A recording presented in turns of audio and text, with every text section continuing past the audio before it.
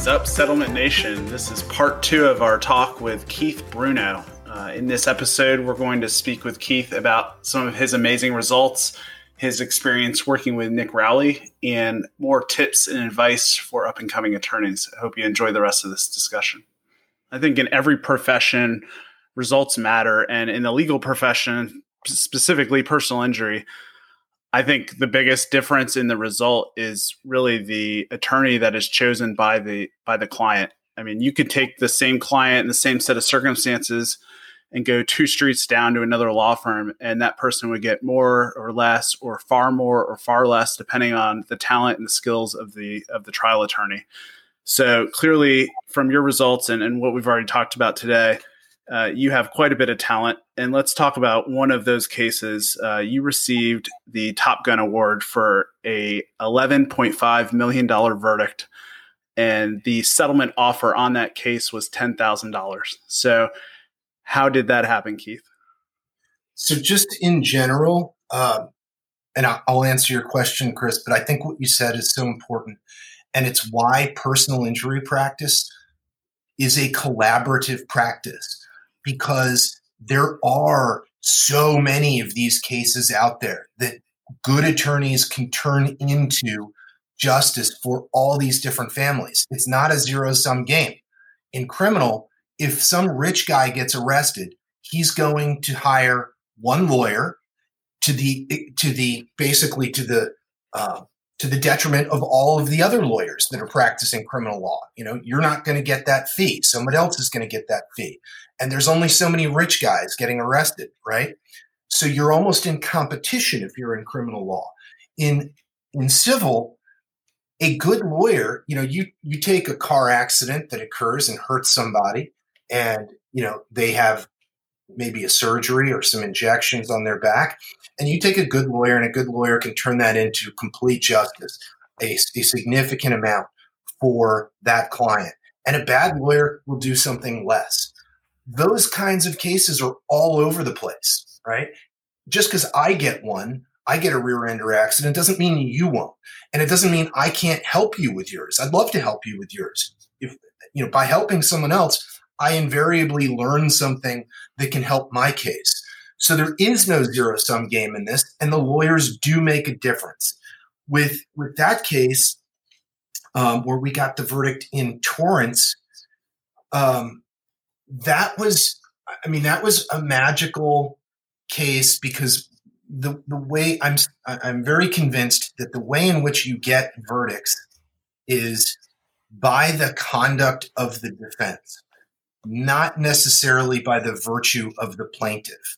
And in that case, the defense lied, and we were able to prove that they lied about pretty much everything, which was the material facts were whether or not the guy driving the truck clipped my guy who was on a bike, and he was coming at my guy, or if you believe the guy in the truck, he says that my guy came screaming around the corner, lost control of the bike, hit the side of his truck while he was stationary, and then died.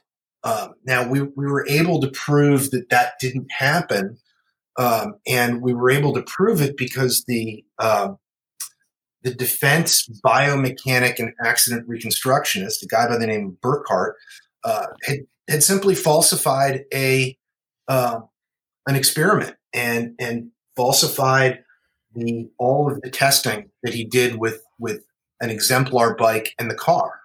And we were able to prove it. And when I say falsified, you know, this basically was a mountain bike. And if you can imagine a mountain bike that has an adjustable fork where you can lock out the front wheels, or you can unlock the front fork, and then you have much more give as you press down on the handlebars. So to do their experiment and to quote unquote prove that the handlebar would never have hit the truck, they jacked the fork up and locked it out. So no matter how much pressure one put on it, it would always remain at the highest stagnant point.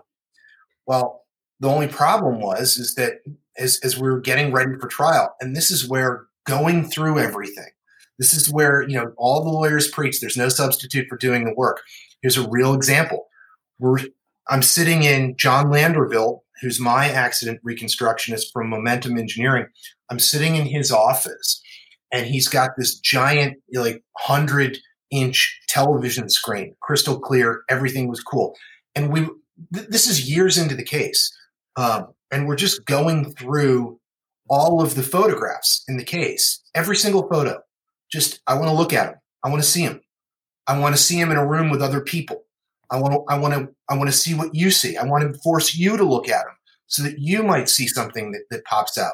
And as we're going through this and we're going through it, I noticed the fork issue because there was only a handful of photographs from the actual scene with the actual bike. And then there's a million photographs of Burkhart's experiments with the exemplar bike, right? So as we're just going through it, it's almost like that, moment in The Usual Suspects where once you see it, you can't unsee it. And I saw it and I'm like, I know exactly what they did. I know exactly what they did with their experiments. I know exactly what they did with their photographs. And then knowing that, I decided to wait on it until closing argument because I figured they would try to lie and weasel their way out of it or basically claim it didn't matter because of the travel or the distance of the exemplar, or, they would say some kind of bullshit that some person might actually believe. So I waited until rebuttal closed, and then I brought the bike out in front of the jury, and I brought the photographs blown up of their experiment that quote unquote proved that the accident couldn't have happened the way we theorized. And I just showed the jury. I said, look, this is what they did. This is what we've been saying, and this is the proof of it. And that was really all I needed to do. I mean, all 14 of these people were like leaning forward in their seats and their jaw was on the ground. And they returned that verdict. And as a kind of an end note to that case, I think it's important to know that I had such a difficult time during voir dire. I got no cause challenges granted, even though there was like 6 or 7 that were no-brainers. This judge just was unwilling to grant cause challenges. I used every single one of my preempts, and the defense used 0. So if you haven't done a trial and you're thinking of that, I am striking 7 potential jurors out of basically desperation, knowing that I'm just so screwed in this case. And with each juror I strike, they go, we're fine with the jury. All 7 times. And then I thought, of course, all right, I'm gonna strike 7, and then they're just gonna go on a run and eliminate all of the jurors that they don't like. But they liked every juror because every juror, at least in Torrance at the time, hated bicyclists. They liked truck drivers, and my client had some other issues. He was on parole. He was unemployed. He was an African American. He didn't have. It wasn't like some lily white girl on a scooter. Was plowed into by a Hell's Angel. It had none of these factors that a jury or a potential juror would be able to get positive prejudices behind. The case had negative prejudices, unfortunately. But to the jury's credit, they listened and they heard the evidence, and in doing so, they rendered a good verdict. Well, I think going back to something you said a couple minutes ago, that the really key turning point in the case was that evidence that you kind of held back till the end. I don't think a lot of attorneys would have done that. I think they would have been so eager to show their hand. Maybe not all attorneys, but a lot of them would have been eager to get that out on the table. So I think by you holding it back, that obviously made a huge difference in that case. And let's transition to another case. I think this is the biggest verdict that you've gotten. You can correct me, but you did a case with Nick Rowley, who has an open invitation to join Settlement Nation. You and Nick, you brought a case to verdict for $40 million that Courtney mentioned earlier. It was a wrongful death case against TGI Fridays. Could you speak a little bit about that case and that experience working with Nick? Yeah, that was an amazing experience because it was one of my firsts. So it's like when you win the Super Bowl as a rookie, you're like, oh, this is how it is. Great. I'll win the Super Bowl next year. And, that it is my biggest verdict. I've had 15 million, 12, 10, and 40. So it hasn't, been the Super Bowl exactly every year, but that was an extraordinary verdict and a remarkable one, on a case that the family themselves had to file in pro per on the last day that the statute of limitations was running. They couldn't get a lawyer. Nobody wanted to take the case. Nobody thought it was a case. And that's probably, once Nick got it, it's probably a testament to, either his craziness or his wisdom. I don't know. You can pick one, probably a little bit of both categories. But Nick had initially just brought me on to do the DNA analysis and to deal with a lot of the criminal crossover parts, because one of the critical issues was if there were two defendants and two potential stabbers. If it was the guy who was over the age of 21 that was the stabber, then we lose automatically. There's no case because it was basically a dram shop case. If it was the guy who was under 21, then we're in the argument. Then we've got a shot. And given my criminal experience, I had a lot of DNA experience and just a lot of experience dealing with the police, the Department of Justice, all this other stuff. So I was kind of brought on as a consultant, and I was just going to give some ideas about, what I thought. I got involved in the case and I rolled my sleeves up, and then, it quickly became Nick and I worked very well together. So he was like, all right, you're on the case. And I was like, oh, okay, that sounds good. And so we split up the representation. I represented the mom and he represented the dad. No, pardon me. I think I represented the dad and he represented the mom. And that gave us kind of 2 bites at the apple of voir dire and 2 bites at the apple for open and questioning witnesses and all the like.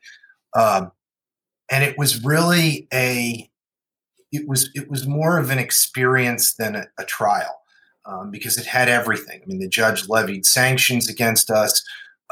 We were battling multiple law firms that had a guy sitting in the courtroom who would just type all day, and he would type out motions that they would then hand to us as we're leaving at 4:45 p.m. to be responded to by the next morning. And it's just like, Jesus Christ, we need that. We don't need this. But one of the things that it taught me was, despite all the money and the power that the defense has, good defense firms do, and all of the resources that they can throw at you to busy you, to confuse you, to overwhelm you, to wear you down in this war of attrition, once you get the jury, all their power goes away. Then it's just you and them, and it's how persuasive you are. And we were so persuasive that a year later, a year after the verdict, on the anniversary of the verdict, I get a text, a picture sent to me by my client, and they had gone out as they did all the time to their son's grave. And the picture was of a card that one of the jurors had left at his grave. And she had written him a beautiful card, and she was proud to have been a juror and to have brought some measure of justice to Riverside after the criminal system completely dropped the ball and failed to convict these guys of murder and instead gave them deals. And so, we talked earlier about kind of the ancillary things that make this all worth it, that are really, aside from the money or the recognition or the ability to put food on your family's table. It's those things. I mean, I will never forget, as long as I live, on the anniversary of a $40 million verdict, I got a photo from the grave of my client that a juror put there. I mean, you must have done a good job and connected with them if a year later it's still on their mind. Wow. And that's just a testament, obviously, to you and Nick. But we always like to hear from the guests that we have on the show about things that have really impacted them. And you answered that question without even us asking it. And that literally gave me chills because I had no idea what you were going to say and where that was going. But that is just super fascinating. And as I said, again, a testament to what you do and why it's so important. Now, switching gears a little bit, Keith, this is one of my favorite questions because I'm a big believer in routines and how people set themselves up for success. So outside of the courtroom, because obviously, as you said, you're getting ready for multiple cases at once, you're laptoping and driving at the same time, all these different things, podcasting, listening to your notes. What do you do daily that keeps you in your top condition for both your work and just your personal life? So I don't mean to sound hokey, but you might get hokey answers to this. But I have an amazing relationship with my wife, who is also my partner. So I don't feel as though I'm ever getting ready for something. I feel I'm always ready for it.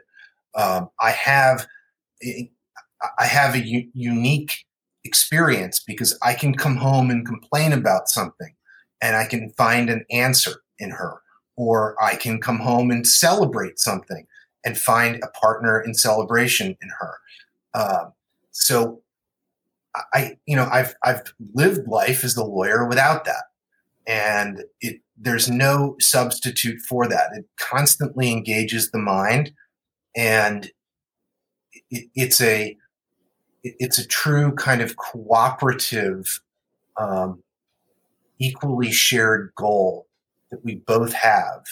And it's very freeing. It allows me, I don't have to go home, to 4 children and a wife and say, honey, I'm really sorry, but I have to try a case in Washington, in the next 3 weeks. She knows. She knows. She gets it. I go, honey, I'm going to Washington. And she goes, yep, I got your tickets. You're booked at the Fairmont. I've set the, exhibit books up if you need anything, or I'll come up. That's our relationship. And there's no kind of better preparation for this than that. And I get that it's very unique. And I'm blessed to have that. And I don't know what I'd do without it. I certainly wouldn't be getting the verdicts I'm getting if I didn't have that. That's great. And that is unique. The final question, which we ask every guest, is what is something that you know now in your practice that you wish you knew 5 or 10 years ago when you were practicing? What do I wish that I knew now? I really, okay, that's an excellent question. I like it because there's a lot. There's probably an amazing amount. I wish that I knew that there were so many paths to success. There were so many ways to do it. I feel like I spent a lot of time trying to watch successful people and then emulate what they do. I'm gonna walk around like this, or Nick Rowley shows up in court in cowboy boots. I know, I'll get a pair of cowboy boots. I look ridiculous in cowboy boots. I look like that guy from Philadelphia who just put on cowboy boots. And you're like, why are you wearing cowboy boots? I wish I knew that was the case. And I've told people at seminars, because I mean this. I've observed this. It's true. If you took the top 20 Mercedes-Benz sales associates in the country, and you said, you know what, you guys are the top 20. We're going to reward you guys. You're going to have a golf retreat somewhere, because of course they all have to golf. So that group of people, I would venture to bet, of the top 20 Mercedes-Benz sellers in the country, would have a very similar look. They'd have a very similar manner of speaking. They'd have a very similar background, maybe upbringing. If you took the top 20 trial lawyers in the country and you said, we're going to give you that same kind of trip, you'd have men, you'd have women, you'd have older folks, you'd have younger folks, you'd have people that are fat, you'd have people that are thin, you'd have people of all different colors, of all different religions. It would be this kind of of just giant melting pot of people. And what does that tell you? That means to be successful in this business, you just have to be you. There's not this, you don't have to be some, chicklet, perfect hair newscaster looking dude. You can be, you don't have to be a dude, and I think that's a great testament to the fact that there's so many different ways to be successful. If you have integrity and you have curiosity, you'll find the path. That's one of my favorite answers that we've gotten so far. So thank you very much for sharing that. So Keith, if a potential client's listening or another attorney that may want to bring you in and co-counsel a case with you, how do they get in touch with you?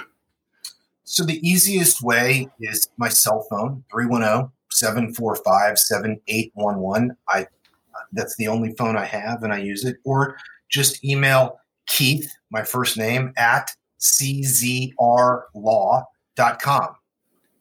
And I'm happy to talk with half of the people I talk with don't have a case for me. They just have something that they need to talk about. And I'm such a law nerd that I love talking about it. I mean, that's why I agreed to do this. What else am I going to do? Right? This is my time. I love it. Well, that's great. Well, we thank you so much for coming on. This was fun and great. I think a lot of people are going to have a lot of things to take away from it. So we really appreciate you coming on. We want to thank our listeners. We hope you'll like, subscribe, review the podcast wherever you listen to podcasts. It really helps our visibility. So when people are searching for legal content, we're going to pop up there. So thanks so much, and we will see you on the next episode. Thanks, Keith. Thank you, guys.